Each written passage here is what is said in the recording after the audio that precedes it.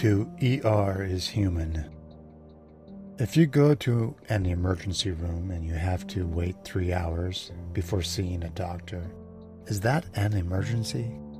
A more accurate name might be the Hurry Up and Wait Clinic. After 3 hours of waiting to see a doctor for your emergency, he or she spends 3 minutes FaceTime before moving on to the next item on the checklist, the next person over. Does that seem fair or right? There has got to be a better way than how things are set up currently.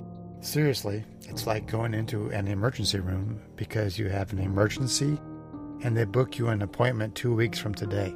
Hello, doctor. I came into the emergency room because I figured something that is an emergency requires immediate attention. You'll receive immediate attention 3 to 5 hours later. Maybe their plan is to have the body heal itself, so by the time they get around to seeing you, you're already cured, which they chalk up to their fine care given. I imagine years from now, people will look back at this time and shake their heads at the barbaric nature of it all, like bleeding leeches. You mean to tell me they put all the sick people under one roof?